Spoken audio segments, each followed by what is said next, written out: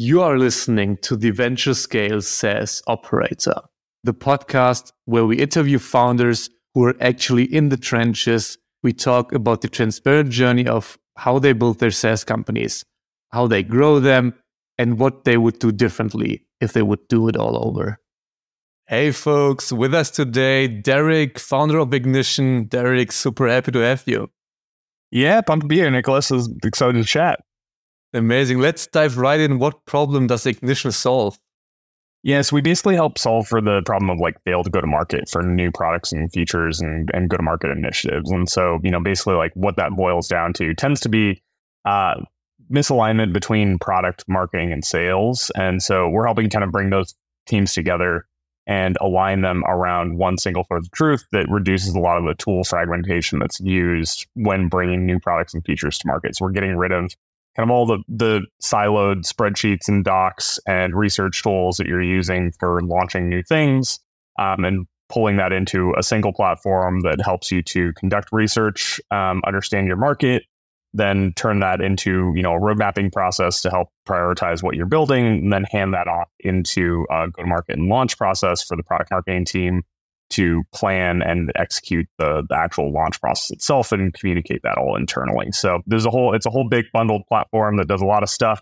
But end of the day, our end goal, help companies to launch things more effectively. Yeah. And then who's the typical buyer for something like that? Like the regular SaaS startup, or who are you targeting? Yeah, we tend to target kind of like mid-market to small enterprise companies. We work with a lot of early stage companies as well that are, early stage SaaS. And, it tends to be either the product team in the company or somebody on the marketing team, usually like product marketing, kind of just whoever's driving the go-to-market strategic planning for new things. But we work with a range of verticals. So, SaaS companies tend to be our bread and butter, but then, we also work with some CPG companies, some entertainment companies. So, basically anybody that's launching new things. Interesting. So the product doesn't need to be what we all have in mind when we think of product, meaning design and code, but it can be literally like a shampoo bottle of PNG or basically something like that. Yeah, exactly. It could be, a physical product. It could be a movie or a game. We work with a couple of small film studios. So, it's basically anything that is like a productized thing. So, regardless of whether that's software or hardware or something else. Interesting. Is there a specific reason why you don't go hard after one specific segment? Well, we kind of do. We end up focusing, more of our energy on SaaS, just because it's the people in our network and, SaaS companies like buying from other SaaS companies. And so there's some reasons that it's a little easier, but part of the reason that we have not specifically verticalized on this is that, building a launch process that's effective across these range of different motions actually helps sharpen our product. So, we actually wanted to take that stuff into account as we were building from the start, because it helps to structure the way that we have a bunch of AI baked into the platform that makes dynamic recommendations. And so being able to train that model on those other use cases helps to actually, create better outputs for us. So, I think there's a lot of just future planning reasons that we started out a little bit more broadly. But we do kind of lean towards a couple of verticals a little more than others. Interesting. And then I would love to go back in time, roughly 2.5 years. I mean, you found the company, at least if I can trust LinkedIn, in 2021. So Yep. 2 questions. One, why did you go after building quite a broad platform? And was that the go-to from the get-go? Or did you start with a very specific thing and then broaden in those 2.5 years? Yeah, so we definitely have evolved. The early version, the early MVP of the product was a much more narrow kind of communications tool, and it was really kind of like a fancy document that had the ability for you to push kind of modular updates out to the rest of the organization from that document. So it was basically designed to help communicate better around go-to-market plans. But I think ultimately the part of the reason for building such a broad platform so early is that the problem that we're solving like fundamentally boils down to there's too many tools involved. And so in order to solve that problem, you actually have to cover the full surface area of the planning process. And so, we basically, and this also, dovetails quite a bit out of my experience running product marketing at Rippling is, like we built at Rippling what, Parker calls a compound startup, which is, bundling together multiple different platforms. And, the real value ends up being delivered through the combination of systems and how they actually interoperate and work together, which, I think adds disproportionate value if you can pull it off. And it's harder to build. It takes a little bit longer. It's like there's some challenges involved with building compound startups, but for us, like we're big believers that those are going to be the companies that win the next wave of SaaS as well, because companies are trying to consolidate spend, they're trying to consolidate UX, and so being able to deliver like a fully bundled suite as opposed to like just a single point solution, I think ends up being an advantage, especially in like the markets like today where everybody is trying to cut costs and reduce tool count within their companies. That's super intriguing. In one of the early pods, I had Jeff from Outseta on. I'm not sure if you know who he is, but they're basically also building like an all-in-one solution in a way. So quite similar in terms of the what you just brought up, bundling a lot of like separate tools. What are challenges for you in executing that? Because I can imagine it must be hard, at least if I put like my PM hat on, to manage a product team that is building features that in other startups, the feature is like the whole startup, basically. Yeah, it's definitely tough. I think from a build perspective, we've actually like not run into crazy problems from a build perspective because we had a pretty well scoped on like what this thing was going to look like in the future from the start. So we've been able to avoid a lot of the like complexity and problems that come from just like gradual expansion into, big platform. We do, it is like capital intensive. And so we had to have like a bigger engineering team early on than, a typical company of our stage would. So that's a hurdle. But actually the biggest challenge is when you're building, these big compound startups ends up being a marketing challenge because you're not able to focus in on one very, very specific niche, use case or vertical, because you have to actually like talk about the platform as the whole on the whole.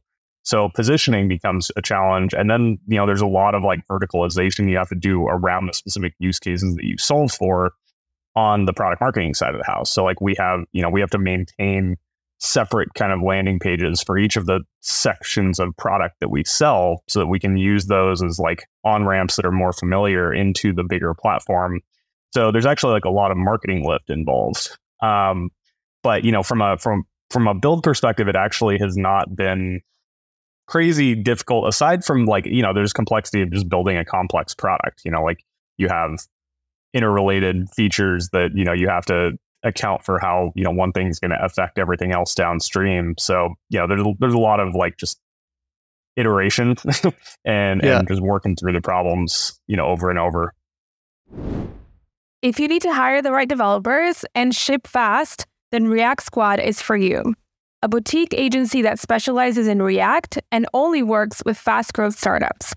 Get a 14-day risk-free trial and a transparent price of $95 per hour. Visit reactsquad.io to learn more. Interesting. Yeah, I would love to dig into the marketing challenges. So you already mentioned that you have, in a way, like landing pages for features. Is that then the typical SEO landing page, which a lot of companies have for their specific features, or what else do you need to do, or what do you specifically need to do to solve that issue of being too big as a tool, at least like from a marketing perspective? Yeah, so like basically the way that we do it is, we kind of treat everything as sort of like choose your own adventure, right? So like we start, if you look at our homepage basically is just a routing system to push you into the sub products. And, like if you think about our platform as a whole, we want to tell the entire platform story because that's where we're like really solving the problem of, how do you reduce fragmentation and create better alignment between these teams?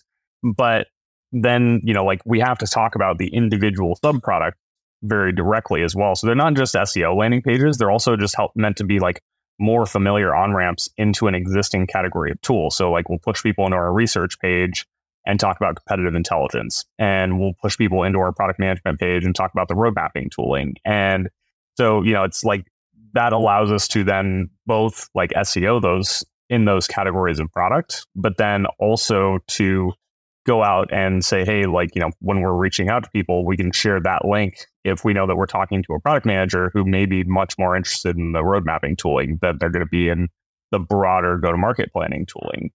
Because our challenge is that we're not just multi-product, we are also multi-persona, because we work with the product team, we also work with the marketing team, we also work with, to a lesser degree, the sales team. So we have to like account for each of those personas. And so there's different customer journeys for each of them. And that involves like different separate landing pages. It involves separate like ad content. It involves separate messaging once they're in the product and on different onboarding flows. So we basically just have a lot of segmentation that we do, on a day-to-day basis. And then, so let's say I'm a product manager. So do I then go to your site and want to start out with the road mapping tool and do that self-serve, or is basically like having the different personas and maybe needing to educate a bit more also the reason that you're targeting mid and enterprise, because you're basically pushing to a sales process so that you have the ability to tell the story.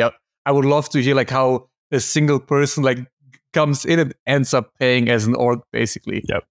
Yeah, of course. So basically, like, I mean, we have a hybrid motion. So we have self-serve for folks who come in as individuals or as smaller teams.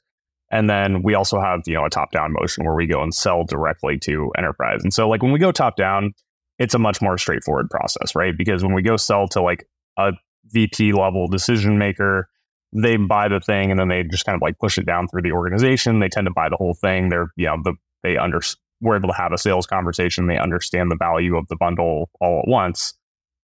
If I'm selling to, for example, a product manager though, and we're going self-serve, realistically, like that product manager is probably not at that point in time looking specifically for a platform for managing go-to-market processes holistically, because like it's a new category. Like there's really no product that has bundled all of these different point solutions into one in the way that we have. And so it's not something that people are actively searching for because it didn't exist before, right? And so by definition, we have to enter through a different existing frame of reference. So those PMs, like they'll be looking for a road mapping tool and they'll find our road mapping product and they'll land on that landing page or a piece of content that we've published, or like we'll reach out to them directly with messaging about the road mapping product. And then they'll come in and they'll use us for road mapping. And then we just gradually start kind of upselling and cross-selling them into the broader product. Most of the time, they'll come in, they'll like use us for either road mapping or research. Like those are kind of the two primary entry points that we tend to see.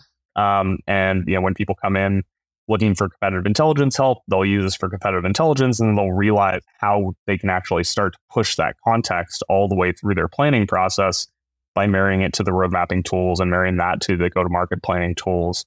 And so there's just kind of a natural expansion once people start getting in the product and they realize kind of how all this stuff fits together. But we tend to enter through one product or another, as opposed to like when people sign up, them coming in and using all of it all at once. Yeah. Do you feel that there's a tension between the self-serve motion and the sales motion? Because I know from startups who have, especially like quota-carrying sales guys, that there's sometimes it gets a bit, let's say, hectic internally because the sales team wants their quota, but of course, like self-serve, it's kind of like eating away on leads. So First off, do you have that issue? Second, if so, how do you manage it? Yeah, well, right now, I mean, like I'm the quota carrying salesperson right now, so I'm much more willing to make that sacrifice. I think we typically don't see a lot of tension between those two motions, though. Like, if anything, probably the biggest area where it causes friction ends up being pricing, because obviously it's difficult to like price things in a way that makes sense, unit economic wise, to have like a full hand-holding sales motion in place that can be very expensive versus having something that's accessible for like a small team or an individual to self-serve onto.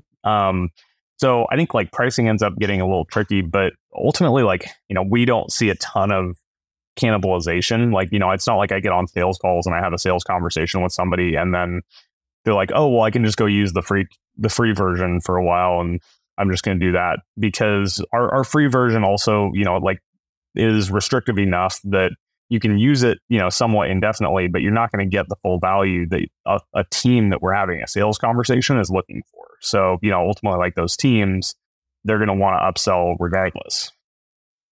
I would love to double click on the pricing part. Can you tell us a bit about how it's structured right now? Yeah. So, our pricing is very interesting, right? And we actually riffed a lot on, the way that we approach this at Rippling, where we are a multi-product company. And so, today we are actually like purely a la carte.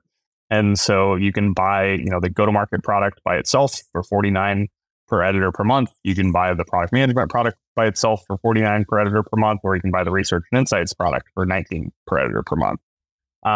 And so basically, like, again, this is where we come in and try and sell modularly, because we recognize that there's existing workflow that we may need to like plug into. And so if you already have a road mapping tool, like, we don't want to try and sell you the road mapping tool out of the gate if you are looking for competitive intelligence, so we'll use that as an on-ramp, and then we'll start, initiating the conversation for a later upsell where we can say, hey, look, like, you're using us for competitive intelligence already. Why wouldn't you marry your road mapping into the same platform? So we also, though, have a bundle where we sell the whole thing, because part of this is like, pricing ends up communicating positioning. And so you really have to, like, if you're going to sell a platform all as one thing, you need to actually have a price that allows for people to buy the thing all at once. And so we basically just do a 20% discount if you're buying all of the features all at once, and sell, a bundled offering for those folks. We will be changing this, though. So, like, we are actually in the process of taking that, and it's not that we're actually changing the pricing itself, but we are going to present it in more of a tiered fashion, where, we're actually going to have we're going to just present the bundle as the kind of better tier in a good, better, best pricing model. And then we're going to have like we've always had an enterprise upsell product, which is, includes all the like standard security support, et cetera, stuff that like enterprise companies need. So, we'll keep having that as a third tier, but then you'll still be able to like modularly buy just bits and pieces of the product if there's specific bits and pieces that you prefer. But then how would the first one or two price tiers look like? Because I can imagine that like the second to last is the bundle, the last is talk to sales or talk to Derek right now. But Yep. like how would the first look like? So we're actually only going to have 3. So you'll either be free, and we're going to have actually expanding how generous our free tier is. So we're going to have a free tier where you can basically use it for, 5 go-to-market plans and or like 1 roadmap, indefinitely. And then we're going to have a paid, the first paid tier is the current bundle, which is, kind of all of the product as it stands today. And then we'll have some additional like enterprise features, as well as, a couple of gated things that we're adding into an enterprise tier. So we're really just going to have, it's not going to be like a true good, better, best pricing where there's like a low price, a medium price, and then a high price. There will be kind of a low price for the people who are self-serving, and there'll be a higher price for the enterprise companies that we're in a sales motion with. So you're completely getting rid of the bundle, aka the a la carte model in a way, or do you weave that into there somehow? We're going to split the difference for a little bit, and just kind of see how it goes. So like we're iterating on this, and like we've gone back and forth on the a la carte versus the tiering, because there's advantages to both. And so like we're still going to allow you to, like, because again, remember the paid tier is just one tier. So there's just like one price for that. So what we're going to do is, like, if you only want to buy the road mapping tooling, you'll be able to buy just the road mapping tooling, and it'll just be a lower price for that same kind of like bundle tier. So, so the a la carte's not like fully going away, but it's going to be much further down in our messaging hierarchy. So like basically, if you think about our messaging hierarchy today, it's like everything looks very a la carte. Like that's the priority, is we're communicating that you can buy this modularly. I think for simplicity's sake, we're moving to this tiering structure. But then when we're in sales conversations, we'll still be able to say, hey, look, like you can also buy the, it's like people are resistant to buying, all of the products all at once. We can still have that option to give them, smaller chunks. That's super intriguing. But I love that you're iterating on the pricing. I mean, way too many companies do like a set and forget in the beginning. So that's totally. I'm looking forward to seeing your new pricing page. I need to grab a screenshot of that when it's done. Yeah, I mean, I'm a former product marketer, so like pricing has always been one of my favorite levers to play with. So like we're constantly iterating on pricing. It's just and we're never going to stop. I think iterating on pricing is the single biggest growth lever that companies have, and most, like you said, most companies don't take advantage of it. Amen. Then let's switch gears to a bit away from product and more to the company building side. So how big is the company right now, either in terms of funding or employees or both, whatever you can share to set a bit of context?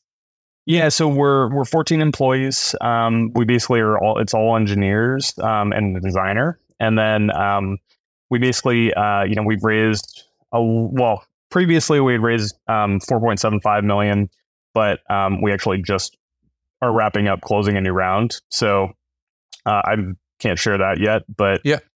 We are, Let's just one question on the new round. How much harder was it to raise compared to the previous ones? Just because the economic climate, the market right now is like, let's say, a bit tricky. Yep.